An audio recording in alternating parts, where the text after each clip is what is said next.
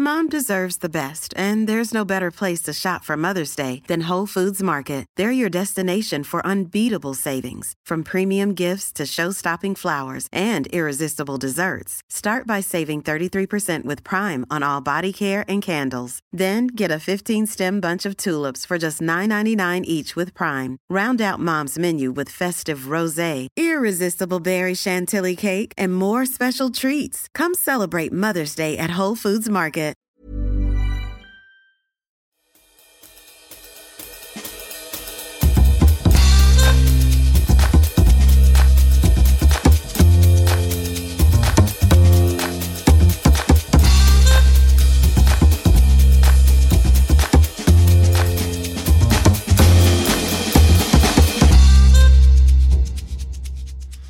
Övergivna av sina föräldrar och placerade i en liten korg åkte tvillingarna Romulus och Remus ner för floden Tiger.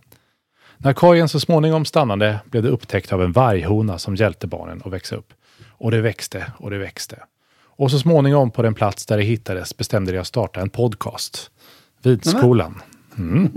Ja, välkomna ska ni vara till avsnitt 21 av Vinskolan om precis Italien. Med oss för att bygga den här podcasten då inte över en dag är du Romulus Mölstad och jag Remus Mölstad. Ja, det är vi lite parhästar alltså. Ja, tvillingar. Ja. 7 kullar, 7 viner. Exakt. Kul med Italien. Det är ju... Vi hade ju en liten omröstning för ett tag sedan. Ja, det vet jag. I våran vingrupp där man fick rösta på vilket land skulle du helst vilja se att vi gjorde ett avsnitt om i det här. Och då fick man rösta på ett land. Det brukar vara så i omröstningar. Oftast fungerar det så. Och de 2 länderna som fick absolut mest röster var Italien och Georgien. Oj, ja, så var det ja. Och det är ju det vi ska prata om helt enkelt. Ja. Italien är en otroligt populärt vinland. Ja, undrar om alla kommer bli glada efter att ha lyssnat på detta. Ja, då kommer man säga min röst räknas kommer man säga. Ja. Så här, påverkningsbar. Avslöjande delar om Italiens inre själ. Ja, det är det vi ska göra. Och alltså. Viner. Ja, både och. Men så här då, vad tycker du det är som gör Italien speciellt som vinland? Det är ju väldigt mycket, men framförallt för att det är stort, enormt utbud. Där görs ju viner i liksom alla stilar, i alla kvaliteter och alla färger, allting i varje region, liksom verkligen inget enhetligt. Sen tycker väl alla om Italien, därför att det är så lokalt i Italien. Ja, hur lokalt då? Ja, så all mat är väldigt lokal. Alla är stolta över sin mat på sin lilla region eller ort. Och det gäller vinerna också. De är lite så här lokal det kan man lugnt säga att de är. Och sen är det ju roligt också att det finns så mycket gamla vinstilar och druvor och sånt där. Jag vet inte om det är väl knappt det landet som har flest druvor. Det är svårt att räkna, men det finns alltså tusentals gamla druvor i Italien. Och vi ska gå igenom varenda en. Yes, ja. Vi börjar nu. Ja, den här. Jag förstår. Det måste ju finnas en anledning, för det är inte bara populärt som idé att många av våra poddlyssnare vill höra mer om Italien. Men också att det faktiskt är det, som du har nämnt flera gånger, det mest krängda vinet på Systembolaget är viner från Italien. Ja, och hela världen snart. Ja. Men det är ju svårt att prata om Italien på det sättet att det är ju inte ett vinland. Nej. Det är ju väldigt heterogent alltihopa. Nej, det har ju börjat tidigt med att inte vara ett land utan olika stater och delar och folk. Redan de gamla etruskerna och sånt där som höll till där i mellersta Italien innan romarna slog till. Och grekerna har ju varit där och så vidare. Så att det har ju varit olika delar som har skött sig väldigt Det är väl då alltså att det är ett land som består av väldigt många olika saker och olika typer av folk som har sina egna idéer, och sen någon gång under historien så har det här blivit ett land på något sätt. Men om vi liksom gör ett tydligt avstamp här då för vad vi traditionsenligt har i den här podcasten är liksom vinhistorien om landet. Hur kommer vi fram till det Italien som det är idag? Och sen vi alla springer in och köper Appassimento, vilket ord det där nu var. Är det här vi börjar, som du sa nu, med romarna? Är det bäst att börja där? Ja, det får man väl säga. Ja. Att romarna producerade ju väldigt mycket vin. Det har vi pratat om många gånger, framförallt i deras koloniseringar. Men sen behövde de ju mycket vin själva till sina trupper och till staden Rom och så vidare för att kunna försörja sig med. Och vin har ju varit en absolut grundläggande dryck i Italien. Sedan, som vi ser, urminnes-tider. Ja, så det var dels för att kunna liksom expandera behövde man skicka då vin till alla sina trupper. Men också såklart för att man ska hålla sina, bakanaler igång. Ja, det var ju häftigt. Ja. Det importerade de ju från grekerna. Okay. Dionysos och Bacchus, det är ju samma person. Och det var mycket orger där med vin. Guden över har kul. Ja, ungefär så. Ja. Men det gjordes ju vin överallt och förmodligen oftast till husbehov.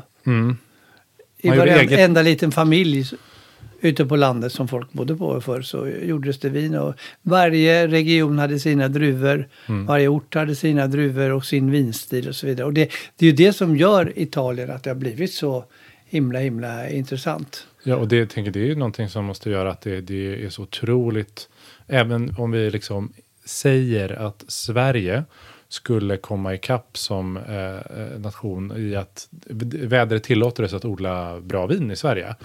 Så är det ju den historien att om det nu är som du säger att alla har odlat vin i Frankrike sedan romartiden, den kulturen och det kulturarvet och den liksom inbyggda liksom i marken att man gör det där. Det kommer ju aldrig gå att uppnå någon annanstans. Nej, men om du jämför med Frankrike så har ju inte de odlat vin eller producerat vin och odlat druvor överallt. Nej, okej. Det är först idag som det har utvecklats som det har gjort och det finns stora delar fortfarande. Men kan jag säga, i Italien odlas det druvor och görs vin. I alla regioner har förmodligen alltid gjorts det.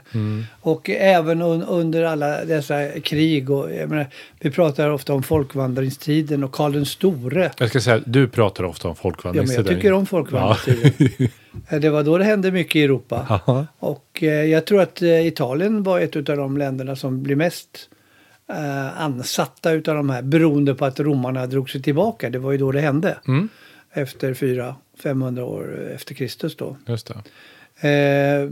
Och de intog Rom. Karl den store blev ju till och med kejsare under en period. Så ja, det är Charlemagne nu inne på. Ja, precis. Han besöker vår podd ofta.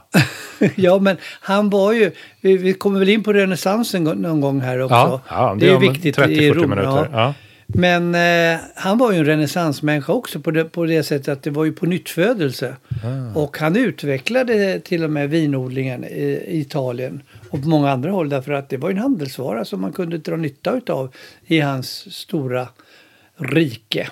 Ja, men det har man ju förstått det som nu under de här avsnitten när vi har lärt oss att hur viktigt och hur stort vin var som en handelsvara. Att det kunde vara liksom den absolut största grejen man importerade och exporterade som land. Och vi pratade också om att Hansan då handlade naturligtvis med tyska viner men började då handla med de betydligt billigare, kraftigare, alkoholstarkare italienska vinerna på medeltiden. Just det. Och sen blev det ju väldigt förfinad kultur i Italien som utvecklade ju väldigt mycket av litteratur och annat genom de här stadsstaterna som de hade. Florens. Ja, okej. Det är stadsstater. Är det man kallar det? Ja, det fanns ju olika kungariken. Det sardinska kungariket, kungahuset Savoyen med Turin. Vad har vi mera? Milano var ju ett hertigdöme. Och hela den nordöstra delen tillhörde ju Österrike-Ungern. Det Habsburgska väldet. Okej. Jag vet Sicilien var ju grekiskt. Ja, Ja, det är kul för dem. Ja. Men jag vet inte om jag kommer hålla koll på vilka som var furstendömen och hertigdömen och egna kungariken. Men det är svårt att förstå att det fanns många små egna påvar i Italien som bestämde över sig själva. Precis, och många utav de här kustorterna som hade något framgångsrikt att handla med, exportera, de blev ju sina egna små stater, ofta väldigt demokratiska och så vidare. Några lever ju kvar. Av de här, San Marino till exempel, är ju en egen stat. Som ligger liksom mitt i Vatikanen. Som ligger mitt i Italien då. Men om man då, det här är då någon slags mellanperiod mellan då att romarriket sa hej tack för oss. Nu, vad kallar man den här tiden? Det säger man är, den här tidsperioden vi pratar om nu är... Det är medeltid. Medeltid, bra, tack. Och sen går vi fram mot renässansen då runt 1400. Då började det ju hända saker. Ja. Det var ju då som liksom vår moderna tankevärld skapades och boktryckarkonsten och man upptäckte världen. Och italienarna var nog väldigt snabba på att exportera både sitt kunnande och sina druvor på annat håll. Så då liksom utvecklade man druvodlandet mer då under renässansen på något sätt? Absolut. Ja. Det blev en kulturdryck på ett annat sätt. Naturligtvis utvecklades tekniken också. Ja. Vi vet ju hur mycket en sån renässansmänniska som Leonardo da Vinci utvecklade saker och ting genom sina uppfinningar och andra fiffigheter. Konstant berusad på Nebbiolo var han. Nej, det tror jag inte han var. Det var ju snarare Sangiovese kanske. Okej, förlåt. Det var det jag hade fel på. Ja, okej. Men då är det kanske förändringen här då i Italien. Att man går från historiskt då, kanske vanligt i många länder, men vin som någon slags folklig bara berusningstjofräs, skicka ut det till alla, till att under renässansen så får det lite mer kulturstämpel. Det kan bli en findryck, avancerat, jada, sådär kanske. Hantverket förfinas. Ja, precis. Det var ju många stora handelshus i Italien som började producera vin i större skala. För att det blev intressant. De kunde börja tjäna pengar på det från medeltiden och renässansen och framåt. Och vad händer efter renässansen då? Ja, Italien tuffar ju på, men det är ju inget eget land. Nej. Och det blir det ju först på 1800-talet. På något märkligt sätt lyckas de ena dessa 60 miljoner individer som alla är stolta och passionerade och egensinniga på sitt sätt. Ja. Garibaldi. Det kommer du ihåg? Jag känner igen det. Jag skulle absolut aldrig svara rätt på det. Då blev det ett kungarike 1861. Och det var ju en tuff tid för Italien överhuvudtaget. Italien är ju uppdelat i norr och söder. Väldigt, väldigt tydligt. Många andra länder. Det fattiga söder, det rika norra delarna.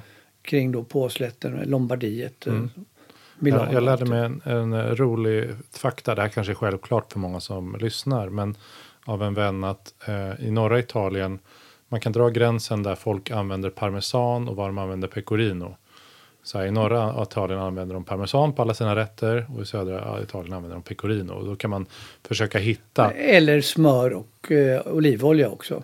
Ja, just det. Det är ju en skillnad. Man kan säga att det går upp över Belgien, men i norra Italien använder man ju faktiskt en del smör. Ja. Det skulle aldrig komma för en syditalienare att uttaget ägna sig åt smör i matlagning. Men det är kanske en bra poäng att ha med sig då när vi kommer in lite mer specifikt på viner och områden och det man ska koll på att det är en stor skillnad mellan norra och södra Italien. Ja, och inte bara socialt, ekonomiskt utan också klimatmässigt. Ja. Alltså det är ett gigantiskt land när det gäller olika klimat. Många breddgrader liksom. Många breddgrader är det ju inte, men det blir ju många klimatzoner. Ja.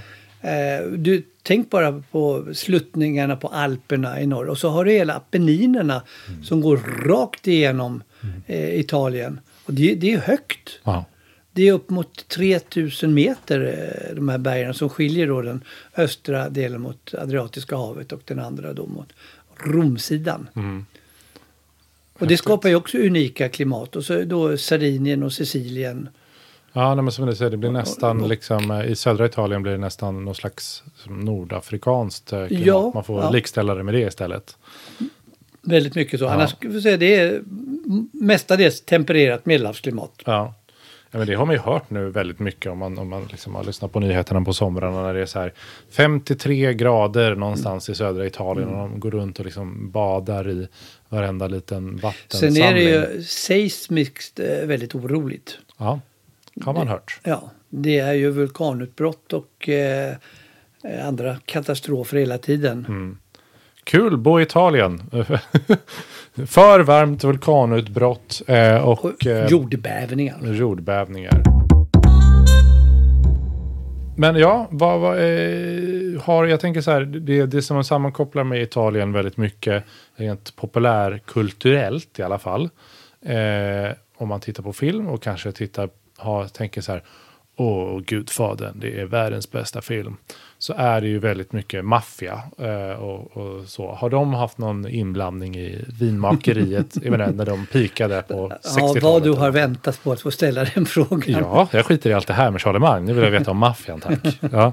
Man kan väl säga att Italien under den massutvandringen som skedde från mitten av 1800-talet och framåt har påverkat väldigt mycket andra länder.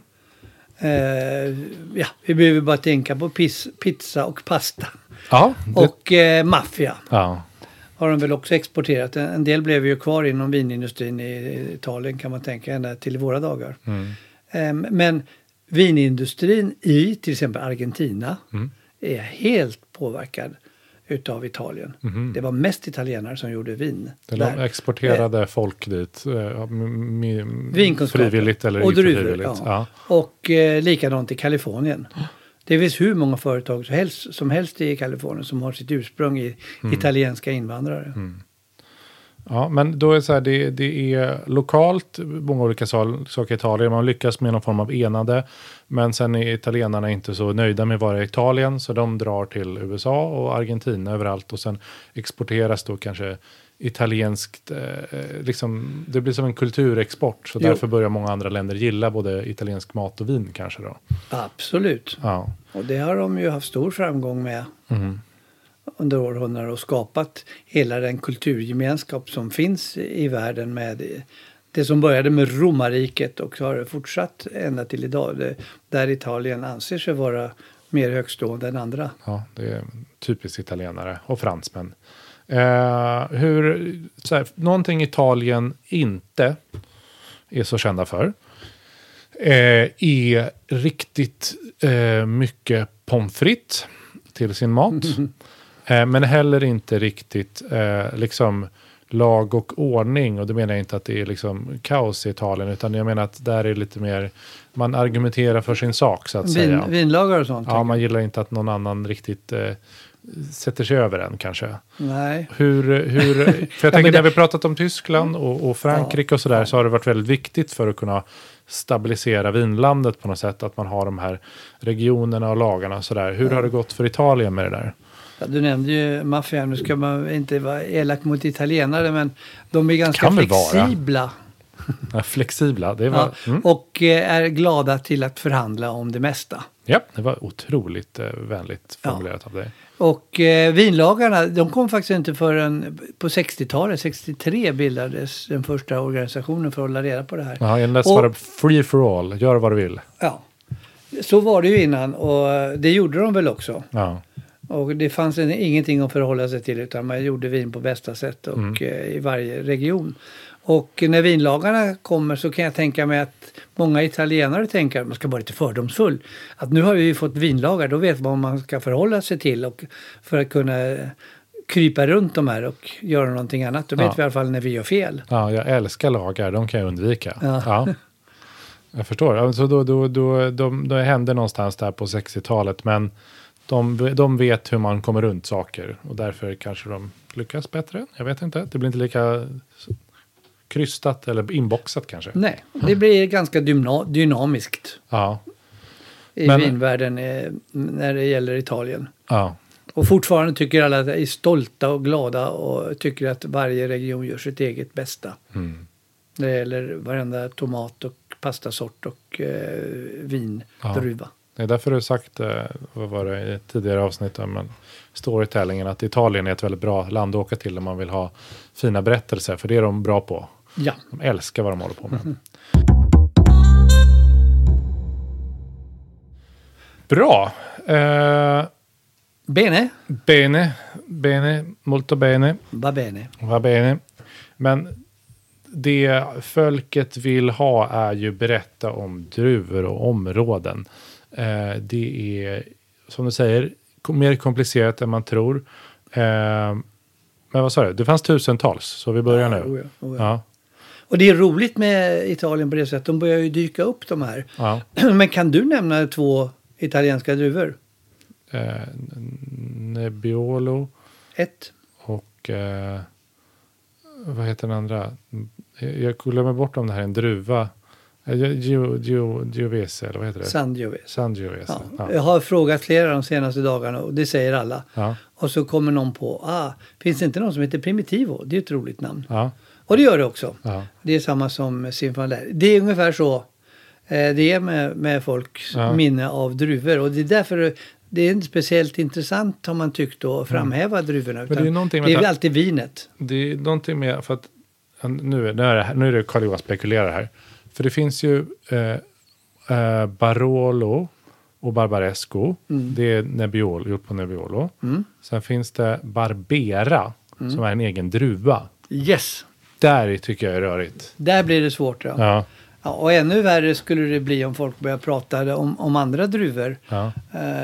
Vad skulle du säga om ett glas Timorassa från Piemonte? Jag skulle säga, tycker du det är gott så provar jag gärna. Antonica från Toscana. Eller ett glas rött vin på druvorna Silene från Lazio. Eller Varei från Piemonte. Eller är det meningen att jag ska jag känna igen dem här? Nej. Eller? Nej. Det var bara ett exempel på några druvor som jag skrev ner här. Som är helt okända för gemene man. Ja. Men som det faktiskt görs viner på som är riktigt intressanta. Och jag är väldigt road av det här. Kul. Så att det finns mycket att upptäcka när det gäller Italien. Och därför är det ett sånt roligt vinland. I varje liten stad, i varje liten region har de ju sina matspecialiteter och sina vinspecialiteter. Och som sagt, stolthet och passion. Men bra, då gör vi så här. Vinregionen och kanske de vinregionerna du tycker man ska ha koll på, rättare sagt. Ja. Så vi inte tar alla 450 000. Och kanske vad de är kända för, vilken druva, sådär. Så region och sen vilken druva det är känt för. Det var en beställning här. Ja, och då ska du få den. Ja, vad börjar vi? Piemonte. Då är vi längst upp i väster. Längst upp nordvästra Italien. Nordvästra Italien mot Frankrike och Schweiz i övre delen. Och det är ju känt, precis som du pratade om, för Barolo, Barbaresco. Duvan heter Nebbiolo. Nebbia betyder dimma, så har väl någonting med dimman i området att göra. Ja. Och sen har du då Barbera som varit ett ganska enkelt vin förr. Men så nu också, liksom Barolo och Barbaresco har blivit riktig lyxlirare emellanåt. Druvan heter Barbera. Ja. Enkla, lättare viner, liksom ännu lättare och enklare är Dolcetto, som också är en druva då. Ja. Men Barolo och Barbaresco har gjort en riktig klassresa, kan man säga. Från ett lokalt vin för 50 år sedan till att bli några riktiga kultfigurer i hela världen. Alla älskar att prata om Barolo och Barbaresco. Ja, verkligen. Genom att de har höjt statusen enormt och naturligtvis även kvaliteten på vinen. Men det har man gjort överallt. Ja, men de har lyckats på något sätt placera sig bra. De är väldigt bra på att marknadsföra sig och storytelling och allting det där. Sen har du något annat i Piemonte som jag tycker är väldigt intressant. Och det är Moscato d'Asti eller Spumante. Som är det här bubblande, Spumante. Va? Ja. Det är lätt bubblande viner. Ja. Gjorda på muskatdruva. Och det är väldigt populärt. Och jag tycker det är ett helt okej vin. Låg alkohol. Man kan ha det till dessert och sånt där. Så att muskat är ju väldigt aromatiskt. Och så, gott. Väldigt populärt från Piemonte. Sen finns det 30-40 andra viner. Men det är de man ska ha koll på. Det är de här man ska ha koll på. Bra. Då går vi vidare. Då gör vi det. Till Lombardiet, där huvudstaden så att säga heter... Titta inte på mig, jag har ingen aning. Milano. Ja. Ja. Det är det ekonomiska centrat i USA, modestaden och allting. Så Lombardiet, då är det Milano. Ja, då är det Milano. Och där har det sträcker sig långt upp i Alperna också. Jag tycker det är roligt med Valtellina. Valtellina är en druva? Nej, det är en dal. Det är en dal? Ja, i Lombardiet. Ja, okej. Upp mot Schweiz. Och druvan Veltliner kommer därifrån. Så Grüner Veltlin. Sånt här jag får komplex för. Alltså, Lombardiet är ett område och i det området... Region, det är så man säger. Och i regionen Lombardiet finns området Valtellina som är en dal. Ja. Och i Valtellina gör man vin på... Nebbiolo. Nebbiolo igen. Ja, fast den heter Chivananesca. Man säger inte Nebbiolo för då skulle folk förstå någonting vad som hände. Säger nog Nebbiolo då. Men det är roligt för där finns det en vingård som heter Inferno. Efter Dante då, helvetet. Och den var brant. Och den andra heter Paradiso. Den är inte lika brant. Nej, okej. Lite roligt. Men Lombardiet är känt faktiskt för bubbelviner av champagnekvalitet. Och det är ett område som heter Franciacorta. Det tycker jag man ska ha koll på. Ja. Om man ser Franciacorta på en flaska så vet man att det är ett väldigt kvalificerat bubbelvin som är gjort på samma metod som champagne. Och då tar vi oss till Venetien. Ja. För där görs nämligen Prosecco i ett område som heter Valdobbiadene. Upp mot bergen. Men det roliga, det här är typiskt italienskt. Prosecco är egentligen en druva. Va? Ja, vi tror att det är ett vin, men druvan heter Prosecco, så vinet blir kallat Prosecco. Och då tänkte italienarna, det här var ju tokigt. Vi borde ju kalla vinet för Prosecco eftersom det är ett kul ord, bra, internationellt. Så de döpte helt sonika om druvan till Glera. Och så fick området heta Prosecco. Okej. Pragmatiskt, praktiskt, italienskt. Rörigt så småningom. Ja, och idag så säljer Prosecco dubbelt så mycket vin i volym som champagne. Ja, det är imponerande. Och det görs alltså på ett enklare vis enligt tankmetoden som vi har pratat om. Ja. I Venetien är annars det mest kända vinet Valpolicella. Valpolicella, Ja. det har man sett. Det har man Fruktigt sött. Ja, men det är få som vet att druvorna, jag kan bara tala om vilka de är. Corvina, Rondinella och Molinari. Det har jag absolut inte koll på. Nej, 3 druvor. Och Valpolicella har ju varit ett sån här standardvin som säkert många äldre svenskar känner till. Det finare varianten som görs på torkade druvor är då Amarone. Fy. Och en enklare variant utav det är ju Ripasso som vi har pratat om. Och tekniken kallas appassimento. Men då Valpolicella är ett visst typ av vin, är det då? Ja. Det är inte ett område, det är inte en druva, det är inte en region. Nej. Utan det är en typ av vin. Som kommer ifrån Veneto. Ja, Venetien. Och sen har det ett ganska kul vin också som var ganska blaskigt för. Bardolino. Bardolino. Som är lite grann som en Beaujolais-vin. Men jag tycker det är väldigt bra matvin. Beaujolais-viner är då ganska lätta fruktiga. Ja. Normalt sett. Så där har du Venetien. De gör ju också Soave-vinet, ett vitt vin. Som ju förr var som många italienska vita viner. De smakade ingenting. Nej. Doftade ingenting. Men de var lättdruckna. Ja, bra. Det blir man full på. Ja, det är men det har blivit bättre. Jag tror inte italienarna gillade vitt vin överhuvudtaget. Nej. Men det har de börjat göra nu. Och det är en trend över hela världen att dricka vitt vin. Då går vi österut. Friuli och Trentino i Sydtyrolen. Si. Ja, det är mot Slovenien. Och vad ska man veta där? Jo, att Friuli är ett rätt kul område för där gör de lite nyskapande viner, till exempel orange viner och sådant. Eftersom det är lite släkt med Slovenien. Ja, det kan jag säga. De som i den här, återigen till den här omröstningen vi hade om populära länder. Det var inte så många som röstade på Slovenien. Det verkar ju jättespännande och det kanske är det vi kommer till lite. Att det ska de är roliga i det området där, Slovenien, Italien. Ja. Och sen uppe i Dolomiterna så närmar du ju Österrike och där gör de väldigt mycket viner i tysk stil. Där en druva Pinot Gris, Pinot Grigio har blivit så superpopulär så det är en av de mest odlade druvorna i Italien nu. Oj. Ja. Men man ska ha koll på Trento DOC. Det är som Franciacorta. Där gör de alltså bubbelviner enligt champagnemetoden. Ja, just det. Franciacorta var andra stället där de gjorde som champagne. Fast på ett annat plats. Och de flesta brukar komma ihåg den här vinen som heter Ferrari. Just det. Just det, det är ett fint bubbelvin då. Ja, det är inte så dyrt. Nej, det är överkomligt. Så där har du då den delen utav Italien, den nordöstra. Ja, då hoppar vi ner till Toscana, som man kan säga liksom hjärtat mitt i Italien. Och där är jag kända för sina Chianti-viner. Och druvan heter... Sangiovese. Ja. Jag vet inte riktigt. Jupiters blod. Är det betyder? Ja. Coolt. Ja, det är coolt. Och de har liksom uppgraderats och ger då viner som heter Brunello de Montalcino och så vidare, lite andra. Och som är mycket dyrare. Och sen började de faktiskt för 30-40 år sedan och blanda in lite Cabernet Sauvignon och Merlot där. Och då fick det ju inte heta då Toscana, Chianti eller någonting annat. Utan då blir det ett vin, kallar de vinet, det blir ett vanligt bordsvin, men de var ju dyra. Och det satt ju en trend i hela världen. Att göra druvor som man vill i ett område och sen ta mycket betalt på. Kvalificerat, lite som gjorde nivå bästa Bordeauxvinerna.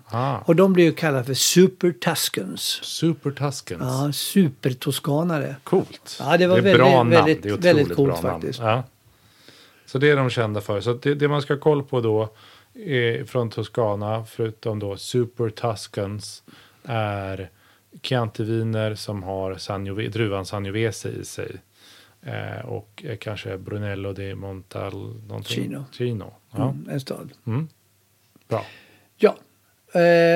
Vi går ner lite längre söderut. Ja. Runt Rom tänkte jag prata. Där finns ju 3 områden. Det är Umbrien, Lazio, som är själva regionen där Rom ligger, och Kampanjen ner mot Neapel.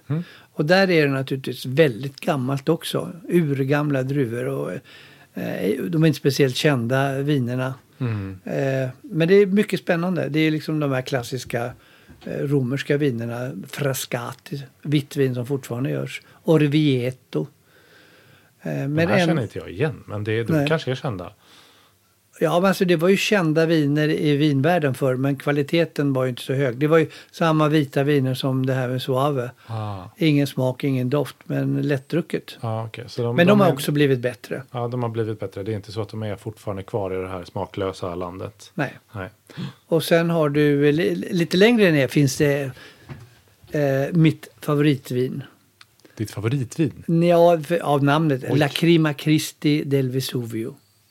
Vesuvius Kristi tårar. Oj, det var ett vackert namn. Och där nere gör de också ett vin som heter Greco di Tufo, eller druvan. Det finns både vit och röd. Och Taurasi som är också ett så här gammalt klassiskt vin på, ja, också en favoritdruva kan man säga, Aglianico. Det gillar jag. Ja. Intressant område. Finns mycket att upptäcka. Jag tror man kan sätta ihop alla de här italienska orden vi har sagt nu, så låter det som att man kan prata italienska. Man bara säger alla de här druvorna och områdena i rad. Så är det. Ja, då hade vi... Va bene? Klämde vi ihop 3 områden där till ett. Vi kan klämma upp 3 områden till. Okej, bra. Tänkte jag.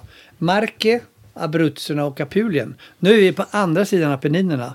Alltså mot Adriatiska havet. Och Adriatiska havet är inte... Nej, mot Grekland. Mot Grekland. Fortfarande Medelhavet. Eller gamla Jugoslavien, Serbien, Montenegro. Ja, okej. Men det är den sidan i alla fall.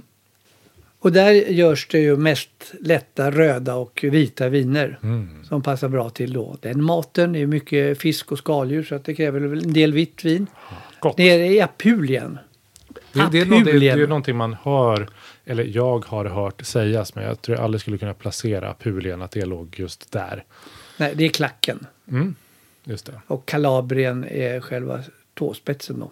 Bra. Sånt där kommer man ihåg, pappa. Yes. Det är bra. Pedagogiskt. Ja.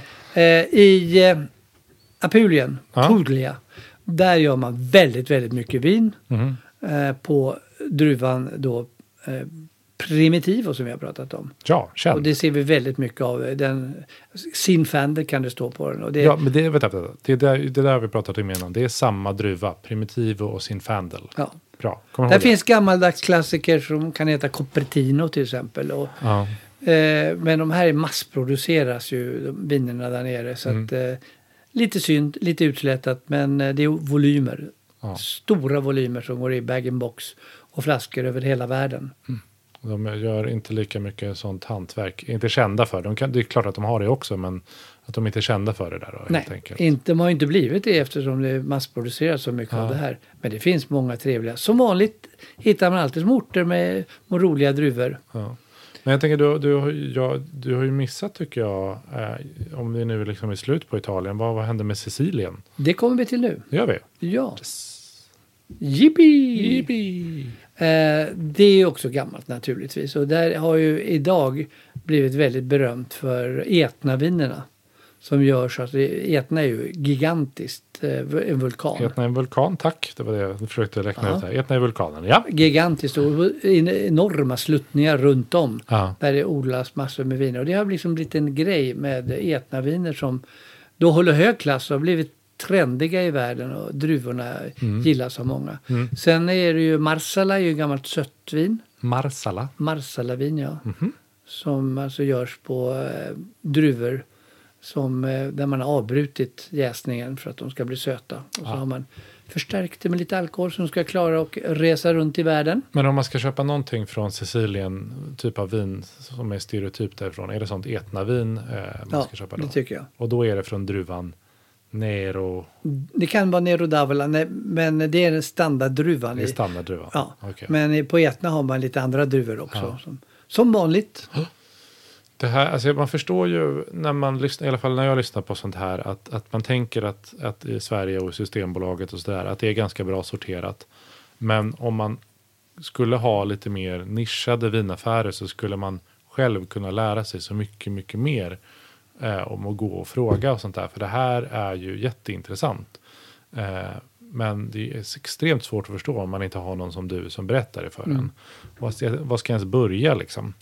Men Etna-viner, det måste jag prova. Ja, vad roligt. Sen har du Sardinien också som är naturligtvis jätteö där de producerar inte så mycket vin. Men kommer också bli intressant med liksom lokal viner. På de här öarna blir mycket naturvinsinställning hos vinbönderna. För att de vill utmärka sig lite grann. Så att där har du hela Italien. Ja. Bra, det tycker jag var skickligt att vi lyckades gå igenom alla italienska regioner då, områden och de kända druvorna. Vi har hoppat över några. Men de kändaste nu. Ja. I mer än så här kan inte en vanlig person ta in liksom. Om man inte redan kan allt från början. Bra, då vet vi hur Italien var förr och hur det är kanske nu. Vad tror du kommer hända? Kommer det fortsätta tåga på som världens största vinland? Det tror jag. De har ju ökat försäljningen i världen med upp mot 15% läste jag någonstans. Oj. Nu. Det är ju väldigt mycket. Så det går ju som tåget. Och ännu finns många regioner som inte är utvecklade riktigt än.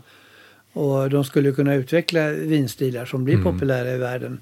Vi som känner till storytelling och sånt där. Så att om man fortsätter pusha på sina berättelser och sina Enzo Bartoli och annat, sådana hittepå-grejer. Men det är väl i kombination med att de är väldigt duktiga på att göra bra vin och göra mycket av det. Jo, men alltså hela Rom, hela den kulturdynamiken som har genomsyrat hela Italiens historia gör ju att det finns så himla mycket att berätta. Och vem älskar inte Italien? Alla måste ju åka till Rom. Alla vägar bär till Rom. Ja, just det. Så att även ryssar och kineser. Ryssar och kineser. Börjar dricka italienskt vin. Ja, de vill förmodligen som de gjorde med champagne kommer de vilja skriva något annat på det. De får inte säga att det är Chianti. Det här får du inte ha på. Så kan det bli. Jag tycker det var väldigt bra avslutningsord. För nu har vi matat på ordentligt här nu. Det här är ett avsnitt ni kan lyssna om flera gånger och bli smartare varje gång. Eller är det något mer du vill tillägga? No, grazie mille. Si. Det där är ungefär den italienska vi kan ifall ni inte har märkt under avsnittets gång. Tack och hej. Vi hörs nästa gång. Tack. Tack.